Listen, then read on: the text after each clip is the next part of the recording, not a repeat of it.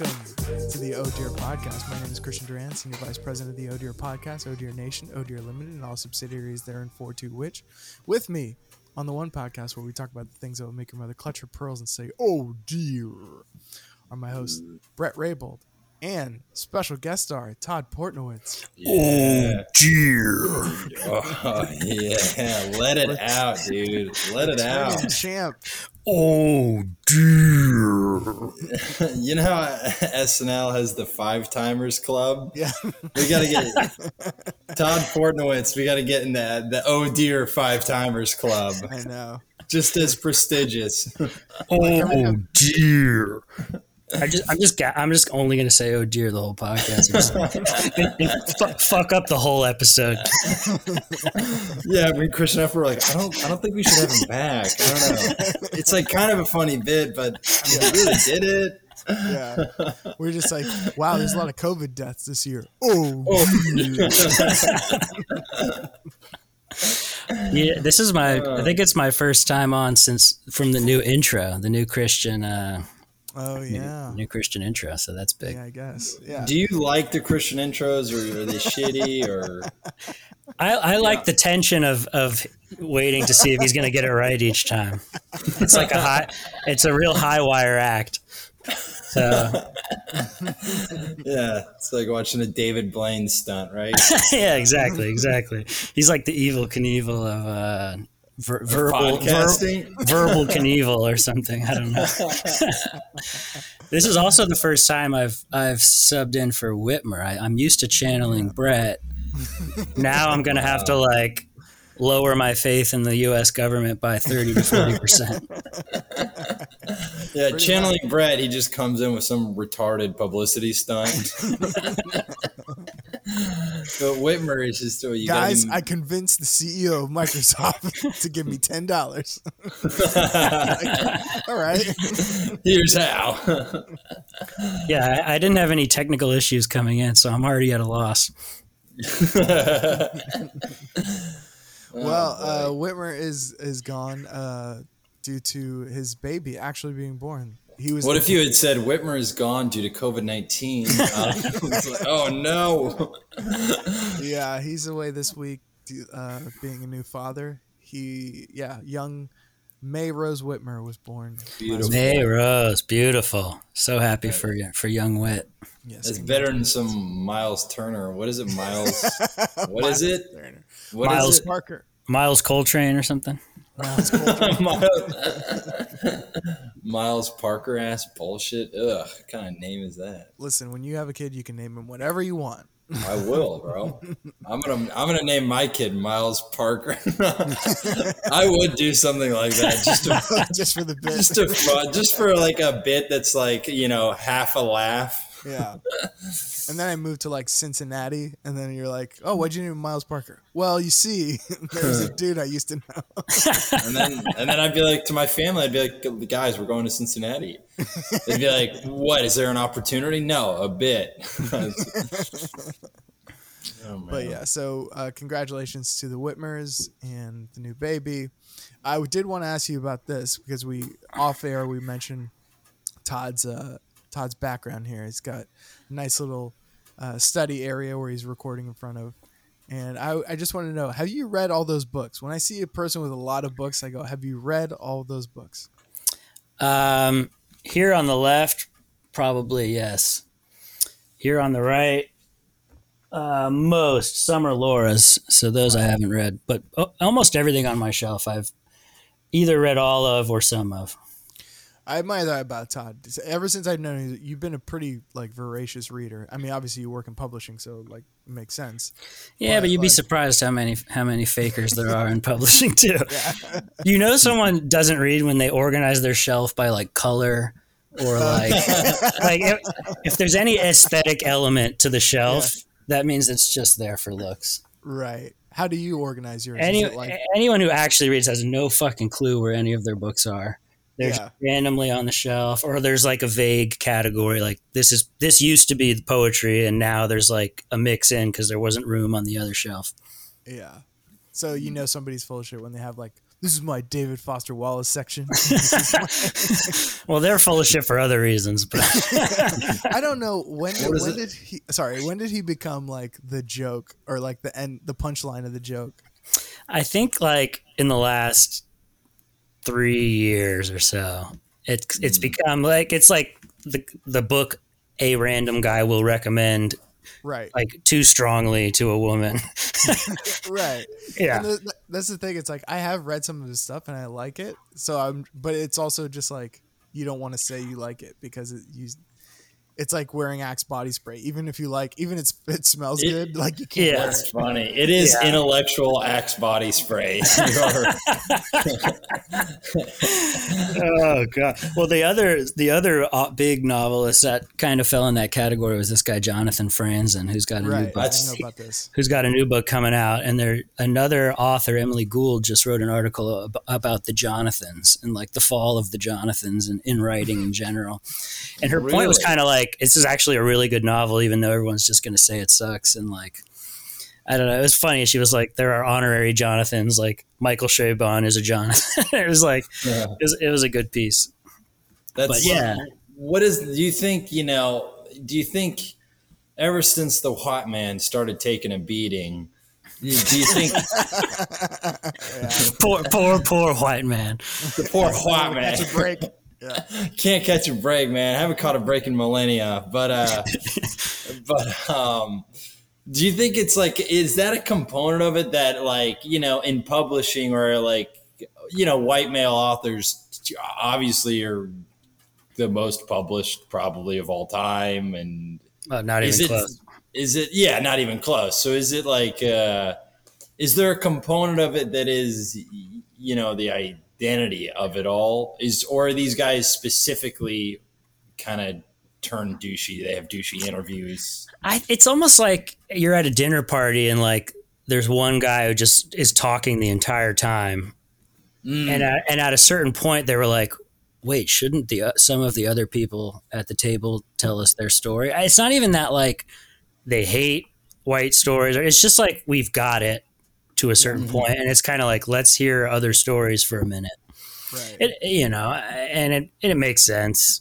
But that doesn't mean, Jonathan Franzen can't come in and write a great novel and that it shouldn't be lauded as such, Right. You see that I feel like you see that in every other aspect of like art or entertainment or whatever. It's like they're like Christopher Nolan in film is kind of like that, where it's like, even if he makes a good movie, his fans are called Nolan bros.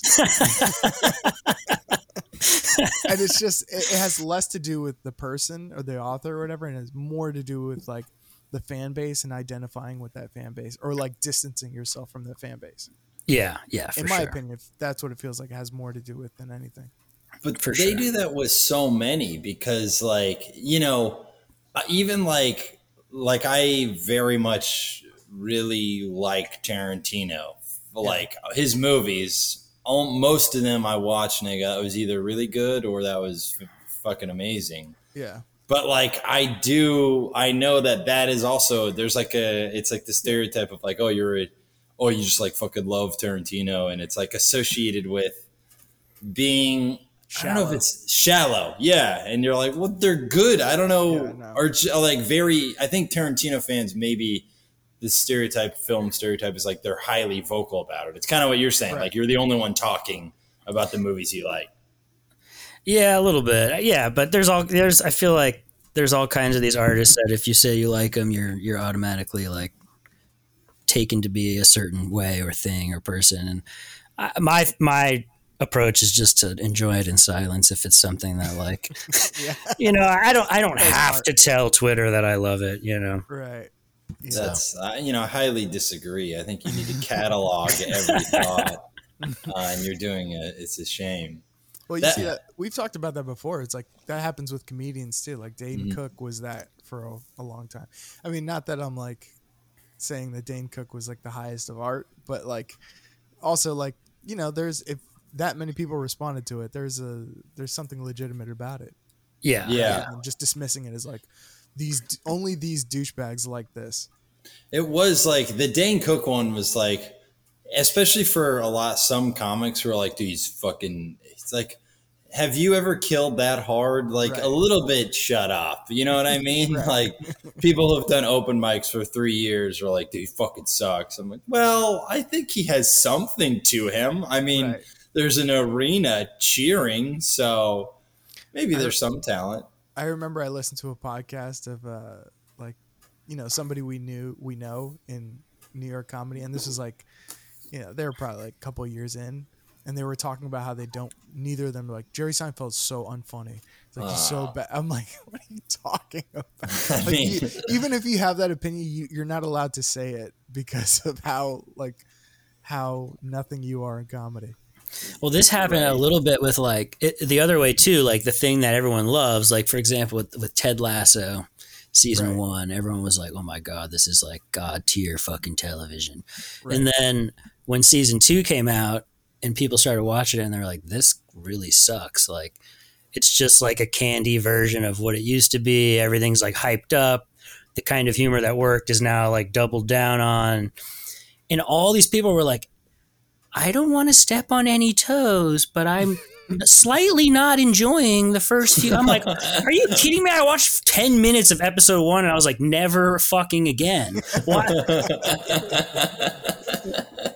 Why do we why just because season 1 is good, we have to like worry about everyone's feelings when we fucking say season 2 sucks? it's art, man. It's okay. The point of it is to go, it's like a low stakes tribalism where I can go, that sucks. And you go, it fucking rules. You suck. And it's like, it's okay. You know what I mean? Like, well, some of it has to do with like, I think this comedian Jordan Temple. Did I share that with you, Brett? you did. Yeah, I think you sent the, his text. I just thought it was a great take on it. He's like, it's basically like, he was saying that like Ted Lasso 2 is exactly why like comedy is where it is. It's like, it's because it's the idea that it's like more, how does it go? Like they're doing something positive is more important than being funny. Yeah. And that yeah. like that's the merit of it is greater than something that's just trying to be funny. Yeah. And I was like, he has a good point. And then that's why people are reticent to criticize it, because it's like I don't know, they feel like they're criticizing BLM or something. Like the movement is more important than Yeah. I saw another thing too, that like what they didn't realize in making season 2 is that in season 1 everyone hates Ted Lasso and thinks that his like corny Midwestern like philosophy is total bullshit, and yet he proves them wrong. Right. And then in season 2 they're like, oh, Ted's right about everything, let's celebrate his opinions. And then you're like, no, that's exactly why it worked the first season, is because it wasn't that way. Yeah, because you're cynically watching him going like, come on, where's the pain? Where's this? When's the happy gonna like shut off or something? Or when's it gonna like turn out to be a child molester or something? Episode 1, they open on a child fucking scene. It's like, oh shit, they're getting after it. On a side note, Chris, you know our designation of like pretty good films.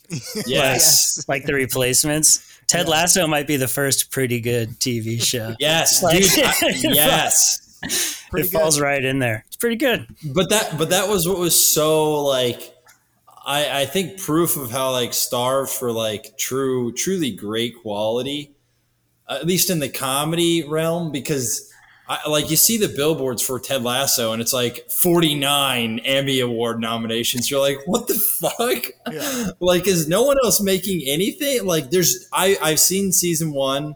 It is absolutely pretty good. It's so in the realm of pretty good. It's one of the most pretty good things I think you're absolutely right. It's so pretty good. It is damn pretty good. It is damn pretty good. Because you watch and you're never like laughing. You do like a few like throughout the episode. They get a couple of the New Yorker cartoon laughs.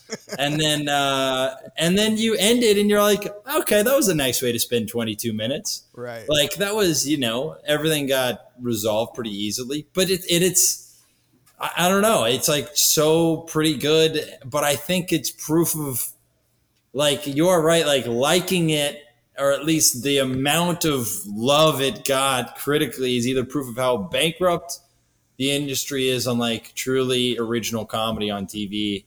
Or like you kind of just said, like you have to like it because there's some association that if you say it sucks, you're like, yeah, you're saying Black Lives Matter sucks. Yeah. So yeah. even though they're unrelated, but that idea. It's just like it's the idea or what it's trying to do is more important than what it's supposed to do. Like, the ambition is more important than the. That's so crazy. That's so true. The intention and the ambition is like the main goal. It's true, which is scary because you end up getting like a lot of logo, and then like it's like getting a package, and then you open it up, and like inside is just like the paper or like whatever it is, and it's like based on the packaging, which really sucks. But that brings I mean, this is a debate we've had before, but it's constantly relevant, which is art versus artist versus fan base. Like I know we've had the art versus artist conversation, ad nauseum on like, he makes good TV, but he's got 58 rape accusations. Yeah. I mean, 58. Yeah. I mean, all right. I mean, that's one specific guy. Yeah. But the fan base is one that I'm like, there are some fan bases that kind of do ruin the art. Like, take a Fight Club, for example. Fight Club is a fucking amazing movie. I also like the book. But like, when it just becomes, that's one that's like, sorry, I cut you. No, it's just like it's kind of that like pre-Joker edgelordy, like I'm so fucking deep. Yeah, exactly. If you had that poster in your room, like that kid. Yeah. Oh God. Imagine being in like university now. Kids with the Joker poster. So many frat houses like with the guy with him on the stairs. Yeah. Exactly. Well, that's one of those movies that's like sort of been reevaluated. And like, I hate when people like, it's like Woodstock 99 where people try to like make the through line from Fight Club to Trump. And I'm like, okay. Oh God. You don't need to do that. No. But can we not have like Trump already kind of ruined talking about anything? Yeah.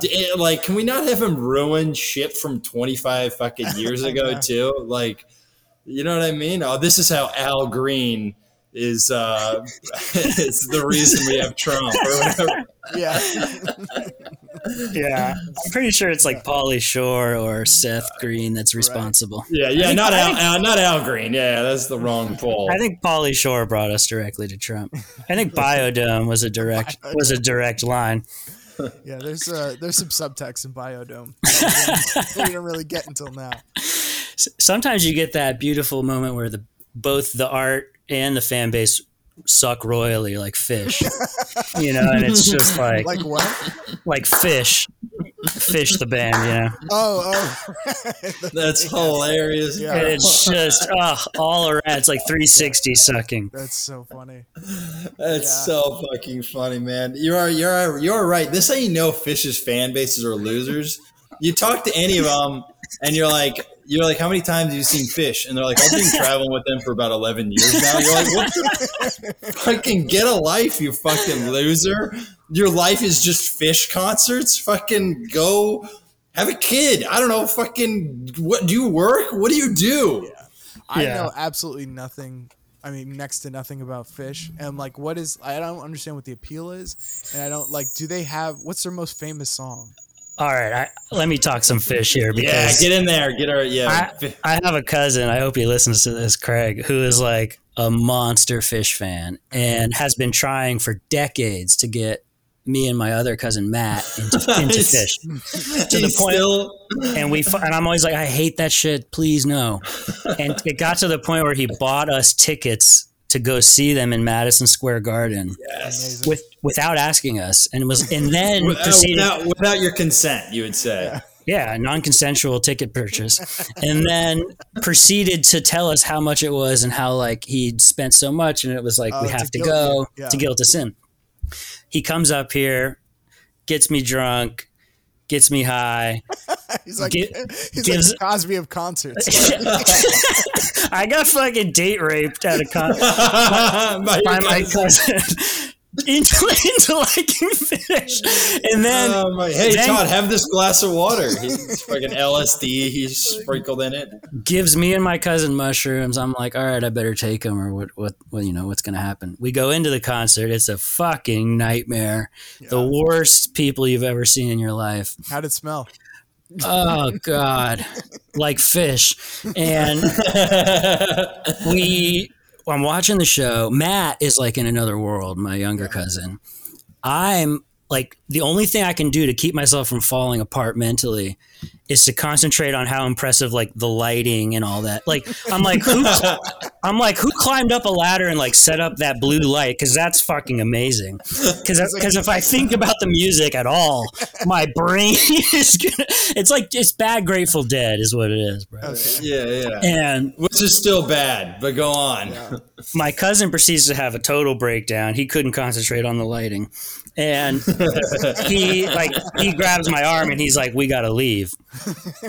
So we escape from Madison Square Garden into the dark, hot night at like 33rd and like 7th, completely ripped on mushrooms. And I'm like, I can't get on the subway or I'm going to lose it.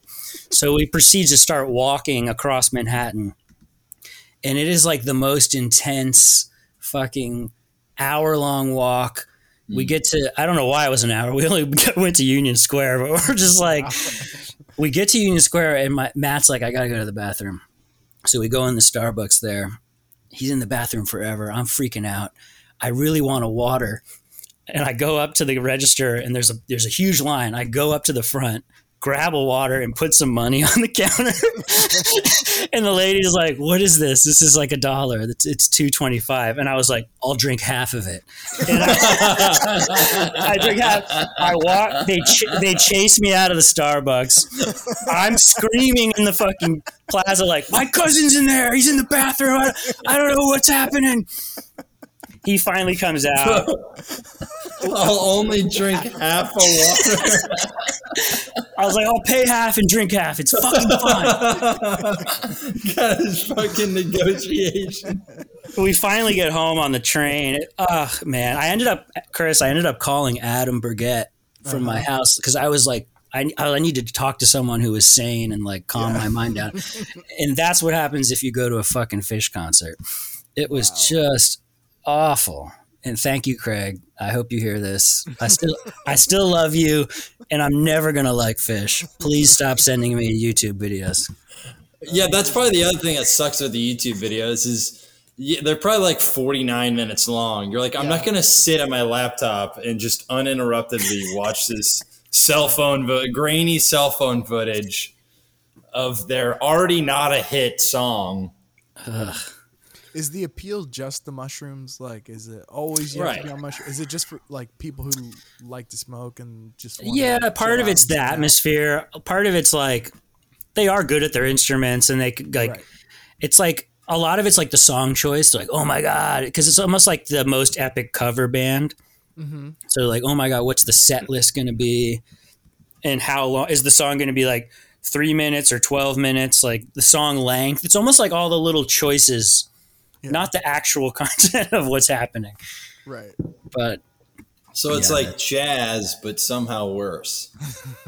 Yeah, way worse. Hippified jazz. Yeah. Yeah, hippified jazz, yeah.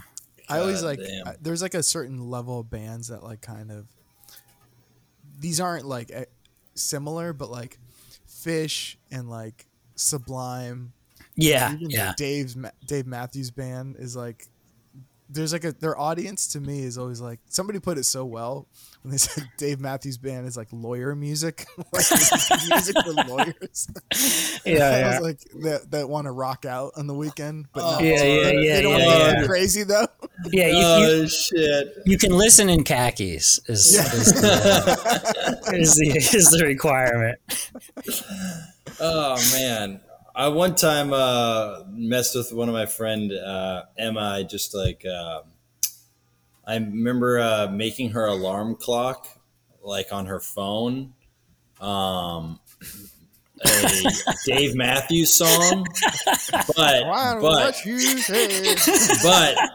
but it was. I think it's called "Marching Ants," and it's their most famous song. And it starts as she wakes up in the morning. But I made a version where I looped it, so it was just every time for 4 minutes.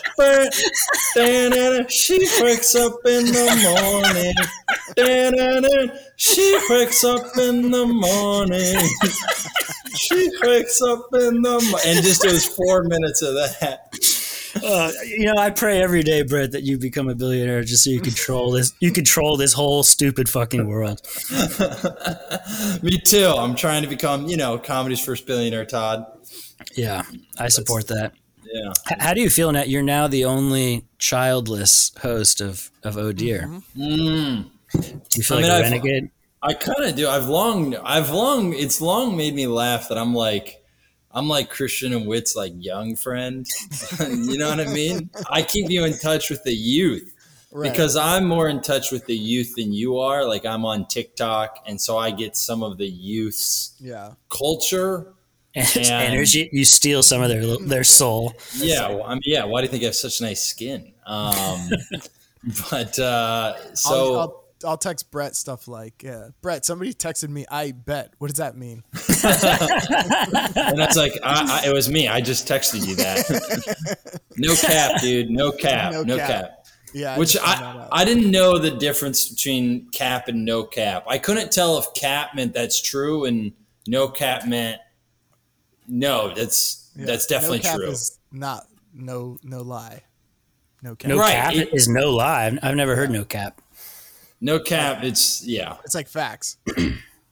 No cap. No cap. No lie. No lie. Why you? So what's that coming from? Like writing in caps? Like I don't know. This is not in caps. Like it's not exaggerated or something.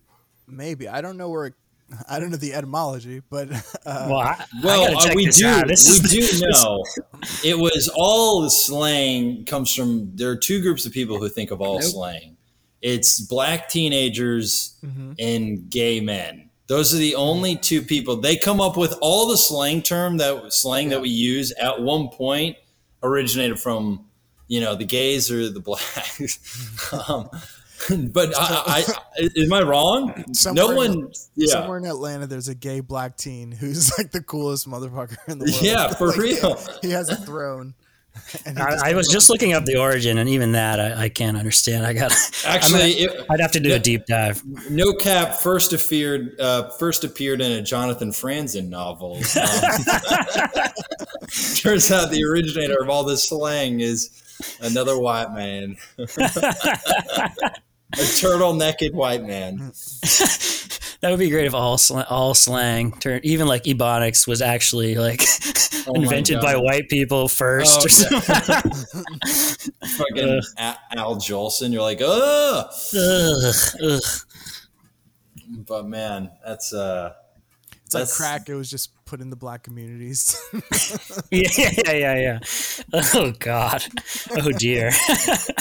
That is an oh dear. That's an oh dear moment. Yeah, for sure. Conspiracy talk. Yeah. Todd, what's your favorite conspiracy? Favorite conspiracy, or either from a you believe it perspective, or from a this shit just makes you laugh.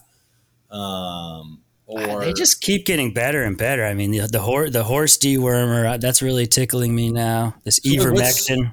What is that one? Because here's what I know about horse dewormer. Because I only saw it because Joe Rogan got COVID. Because Joe Rogan takes it regularly. And I see the news articles are like, yeah, Joe Rogan's taking her horse dewormer. And as someone who's not in medicine, I just go like, I just don't trust dewormer. Like, does that sound like something you'd see on a label? No, it's a farm drug for deworming horses that morons who think the vaccine is sent by the government to fucking eat your child. They're like, oh, but actually these farm drugs, these are the real deal because American farmers use them. And if they works on a horse, it works on me. It's absolutely fucking nuts. That's why you can't. There's no best conspiracy because there's surprises around every corner. What the American mind is capable of absorbing and then rejecting despite all of the evidence. It's a beautiful thing. It's like the institution, they go like, we don't trust like the government, we don't trust institutions, but then they do choose to trust institutions.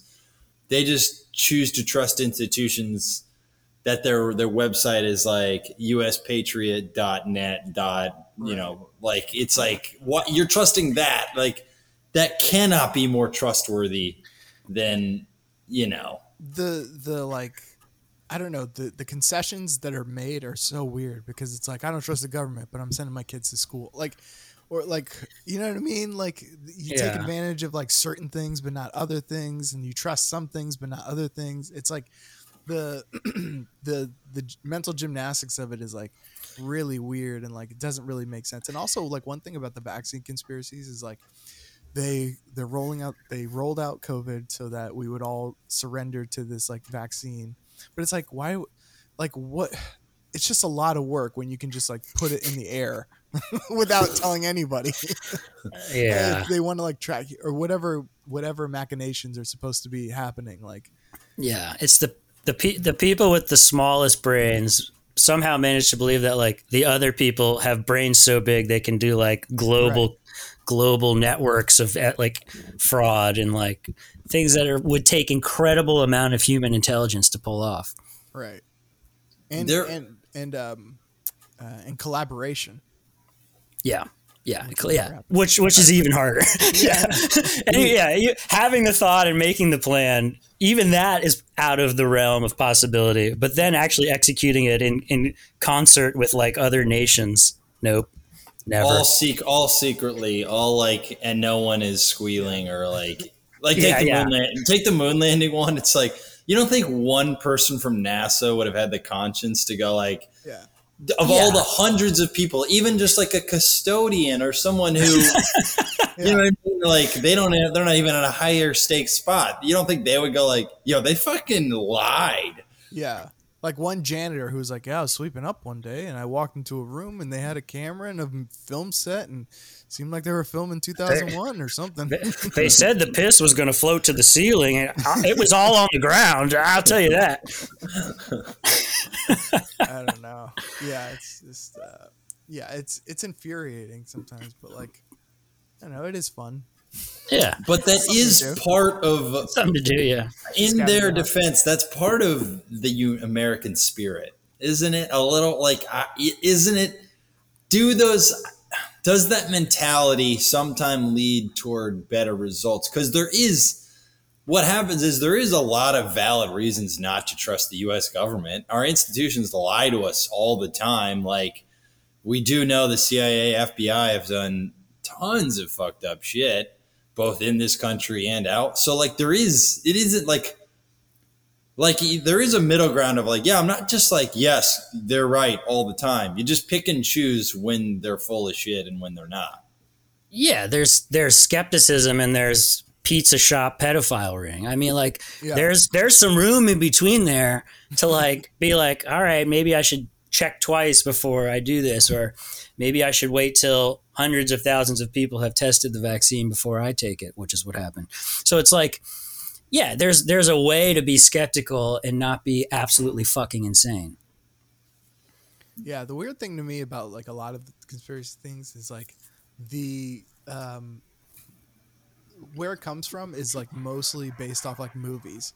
Like they're all kind of inspired by movies. So like the imagination of it. That's true. I mean, the broadness of a conspiracy theory is like limited by the imagination of like the basic Hollywood screenwriter. So it's like, like it doesn't even come from like John le Carré novels. You know what I mean? It's like, it's all coming from like Deep Impact or something.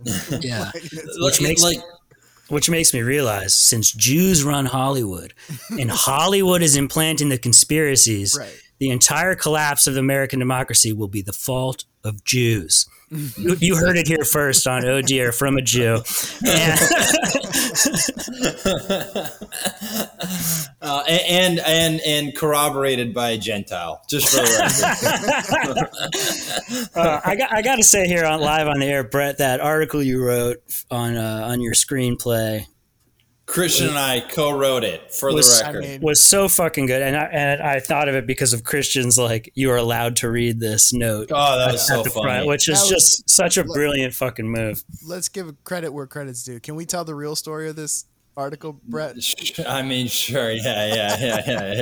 Here's the real story. Brett wrote an article. He had an idea for this article that he wanted to write, and he sent it to them. And the whole premise of the article is about optics, art and optics, about whether it's okay for like a person of a certain ethnicity to write about topics that are not, of their ethnicity or whatever. Or more specifically, in my case, a crack-ass motherfucker. Who's qualified to write about certain topics and whatever. And that's basically what the whole article was all about, and that's essentially the thing. And Brett sent it to me. I looked over. I was like, "Oh, this is great. This is awesome. You should send it out." So Brett wrote it, sent it out, and they go, "Do you think you could have Christian write something on here because we're kind of afraid?" And I was immediately like, "No, like that's the whole point, dude." And I remember asking Christian. I remember Christian's one of my best friends, and even as I'm asking it, I'm like, I just feel like I'm using you for your skin color. Does that make sense? As I was asking, can you write something, or it was just like, hey, so you're not white. Can I just put your name on this? Cause exactly. That's like, it's exactly what was going on. And I was just like they were like, can you write a paragraph or something? I'm like, no, I'm not going to, just because it's exactly the opposite point of what we're trying to make here. Yeah. What Brett make. And then, so I just went as meta as you could be and just wrote that one sentence forward about it was basically the most real thing I could write about that. It was so good. I feel like that happens too. It's like the stamp. It's like the POC stamp of approval. Right. It happens in books too. Like a white person will write a book on like blackface, and then a black person will write the introduction just to like make sure, but that happens like to an extent on Instagram. I feel like people will, like, if they hang out with their black friend or their like Latinx friend or whatever, they're like, make sure to post a picture with that person and be like, yeah, check this out, dude. No. We hung out. I'm not that white. And it's just like, and I feel like you get more, like, if I hung out with my white friend, you might get one Instagram story. Yeah. But if I hang out with like my black friend, there's gonna be like 7 stories. Like, and it's like, yeah, we really had fun, and this person loves me. It was just a 45-minute coffee too. And yet why is there 25 photos? It's akin to having a celebrity picture. You know what I mean? Like, yeah. It is. You ran into Hugh Jackman at Starbucks. Hugh Jackman. You're not friends. You're not actually doing anything with Hugh. Your interaction was, can I get a photo? And Hugh was like, that's and that's what's interesting about that article. You're right, is the point is to be like, it's like the point is to not care solely about optics, even though, make no mistake, someone like, if you're wading into an area that you're not the quote unquote like person of color within that, then obviously you can have like kind of a raised eyebrow or be ready to be more cautious. But if it's done well, I think then it's done well. If it's done shitty, then it's done shitty. But if you write something shitty just about a racing cars movie, then you just wrote it's shitty because it's shitty. But it's not shitty because it came from, a white guy. It's shitty because it's shitty.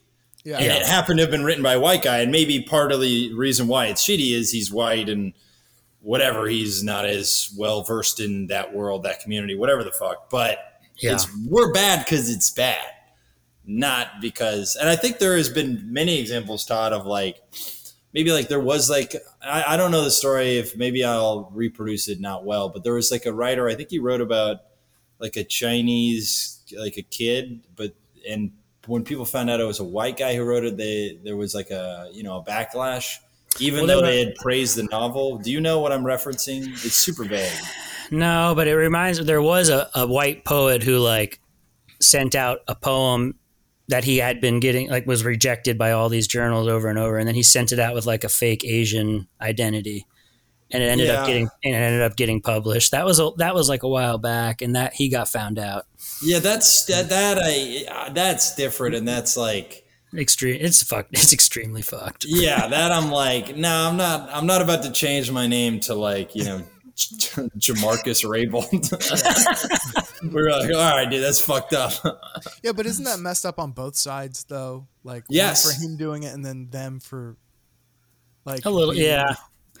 I mean, more messed up on the poet's side, because the journals, at least, again, like the intention is like, let's lift more of these voices because they haven't had a chance to say anything yet, and it's still like choosing to accept a thing that a poem that might not be worthy of acceptance is still fucked up, but not as fucked up as lying about your identity. And here's my problem with all this is like, I'm on the side of allowing voices that haven't been heard to be heard, but it's like it's not fair to them at a certain point. Right. It's not fair to the Asian writer too if their poem's getting accepted not because of the quality.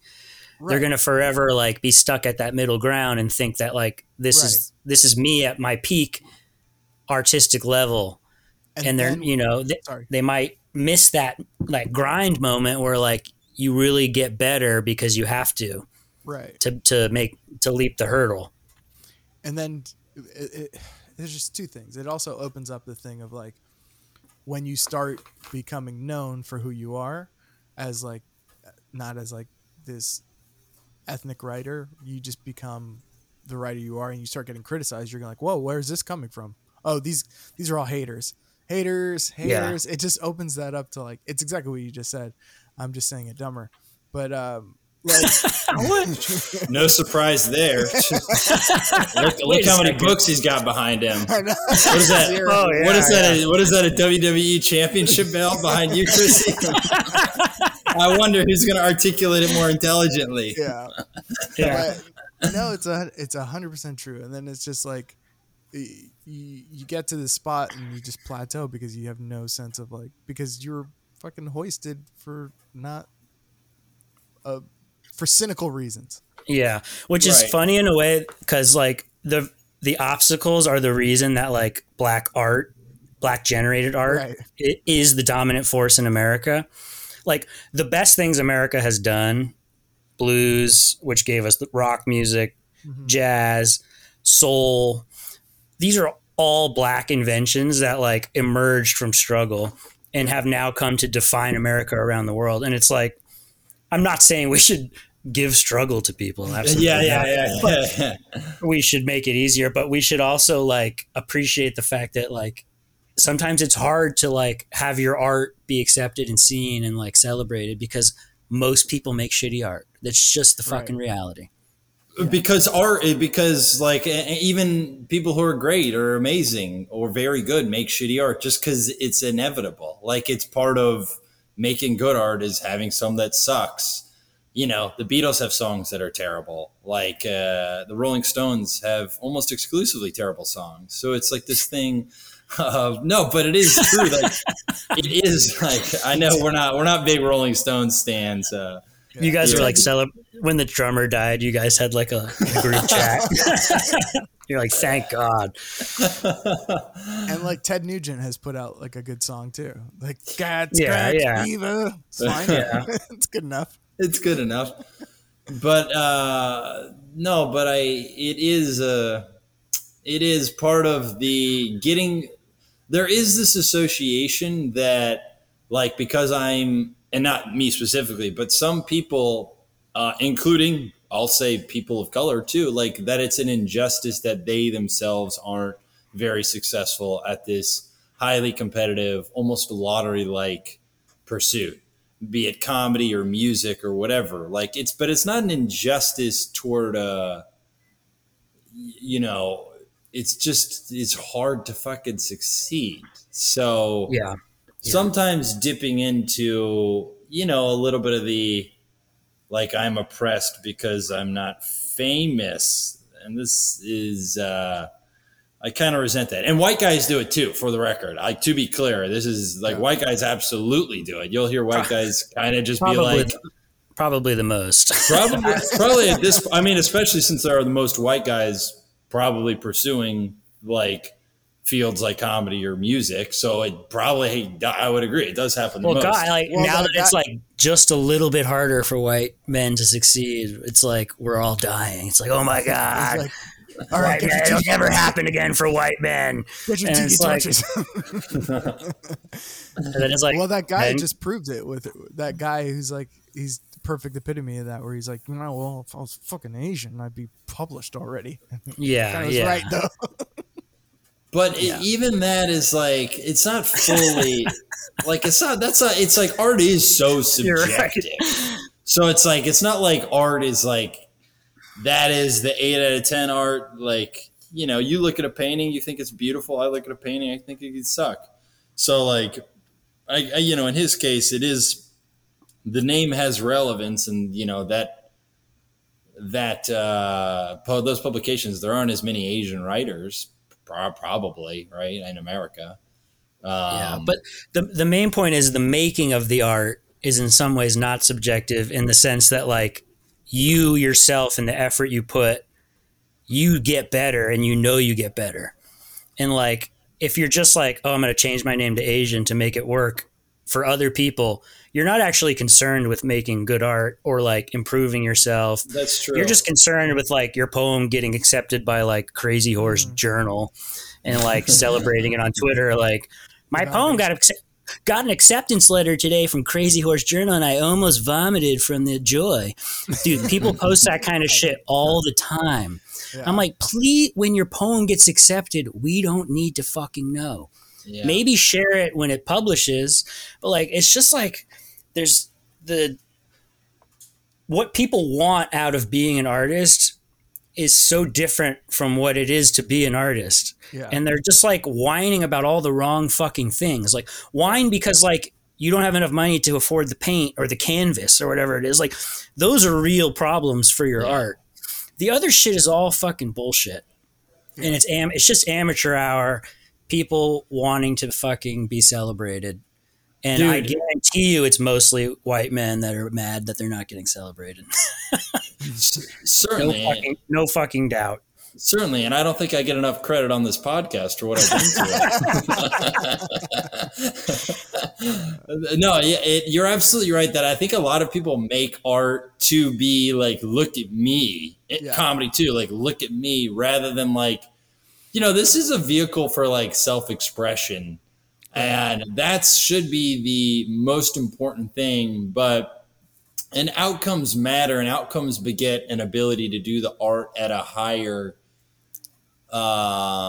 reach, which is part of like a component of your reach. It has relevance to the impact of the art, which has relevance to like how good it's perceived as. Mm-hmm. Yeah. But I think when so much of the focus does feel outcome based, that's when you're never actually going to make something that is great, because you were like wanting to.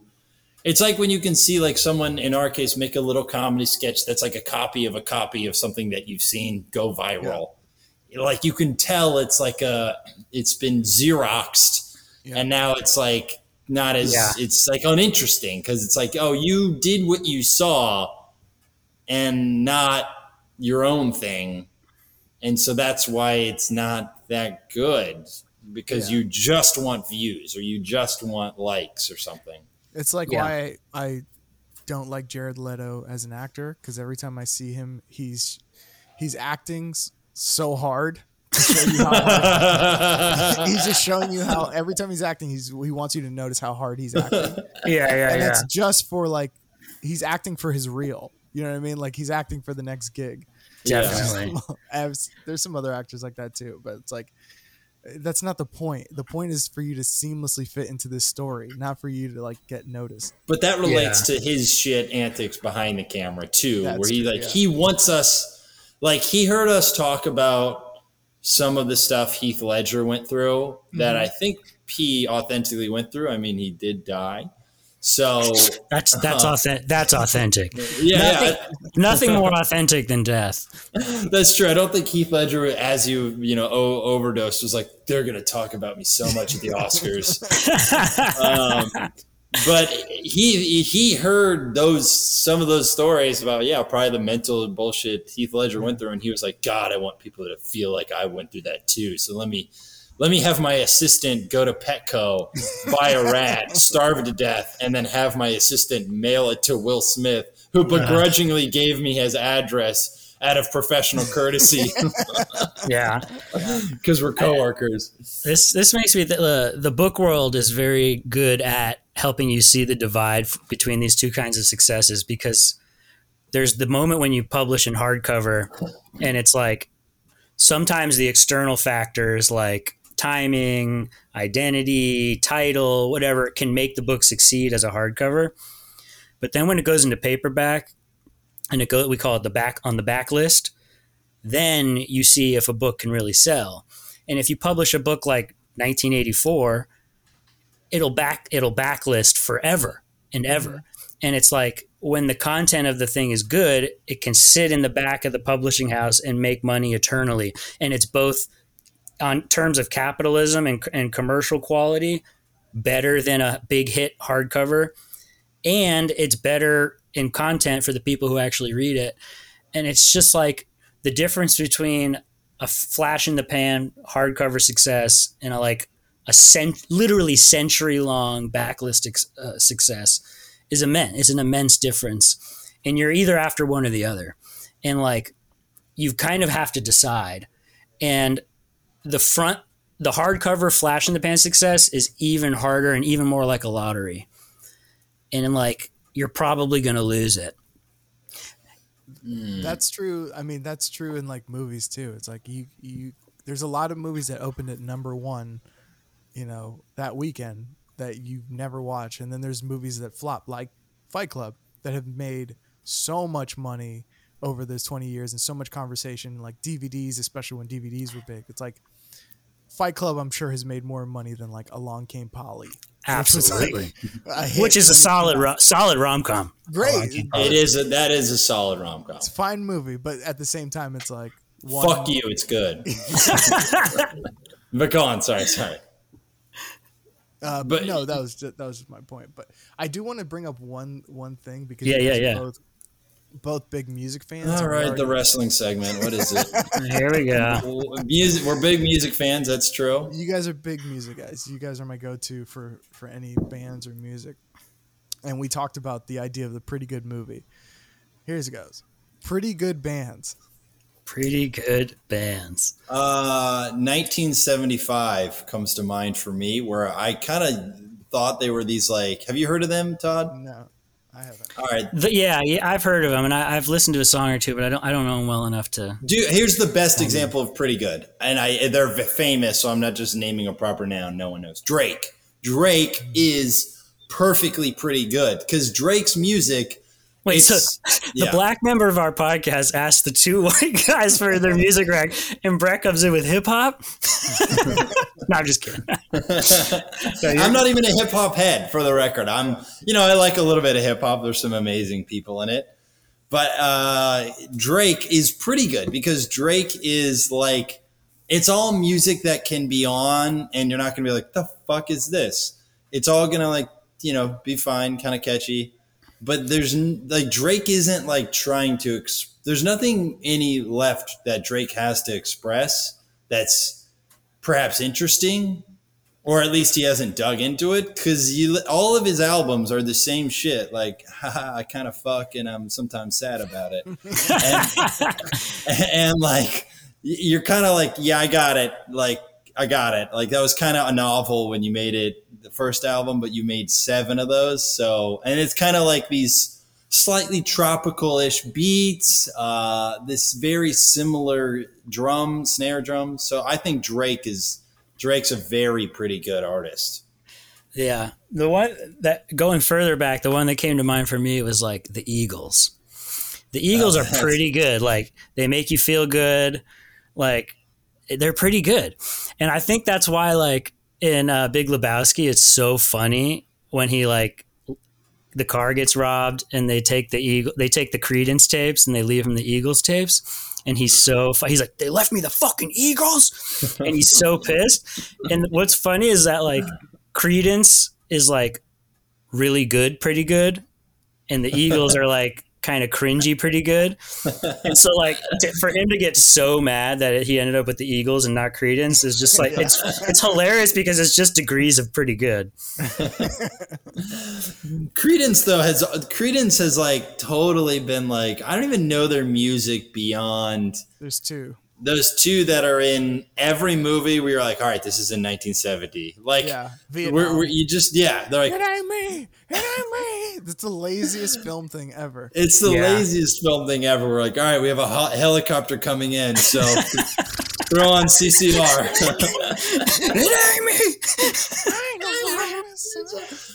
Welcome to the Six. Welcome to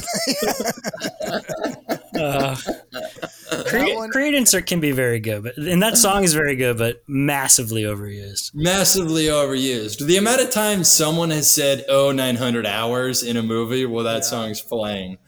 I want to see the other Creedence songs because I was thinking, for some reason, I confused it with Blue Oyster Cult. I got Looking Out My Back Door, Bad Moon Rising. Song is the number one on Spotify. Have you ever seen The Rain?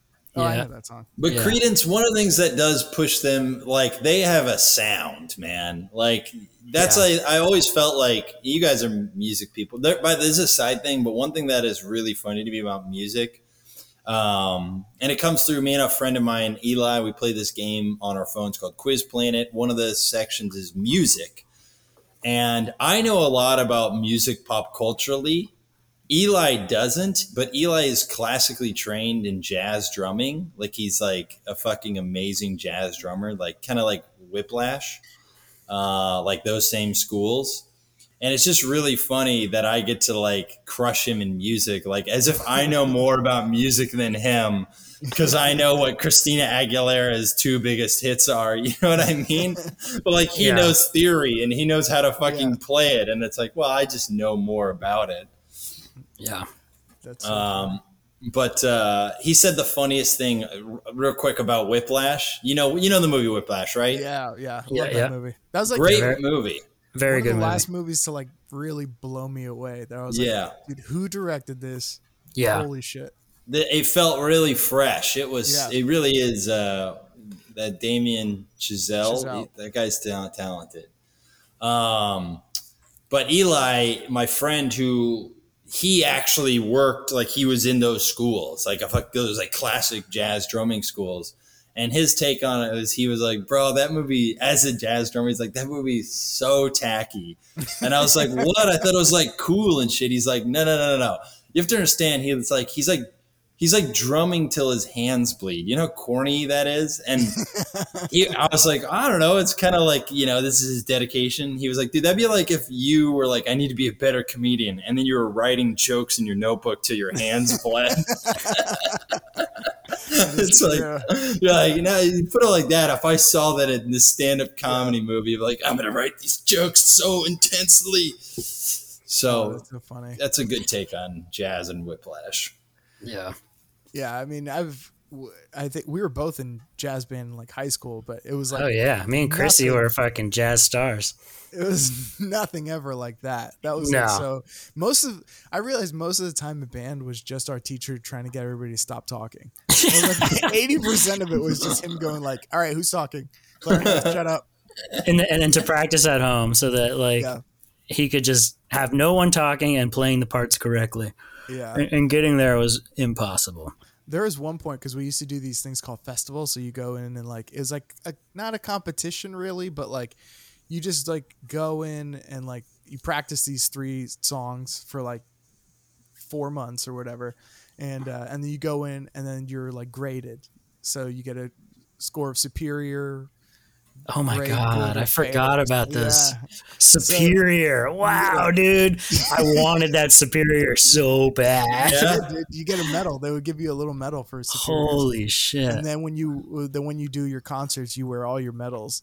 So people know that you're the shit. You're like a piece of shit military person, except you haven't saved any lives. But I remember there was one year where we were like, nobody would practice. I think it was like my senior year or something, where like no one would practice. Sure. And he was like our band teacher, like he didn't talk to us. He was so pissed at us for like fucking around that like he didn't talk to us going up until festival. And I think we still got a superior, and he was still mad about it. Like he was basically still like, I mean, we got a superior, but whatever. You guys didn't really try hard. You didn't earn it. You didn't exactly. earn it. You could have been supreme, you motherfuckers. Instead, you're coasting off your natural talent, bro. There's nothing wrong with that. Yeah. There's nothing wrong with coasting. Yeah. But anyway, I think that's about it. We got an hour in here. We should let you guys go.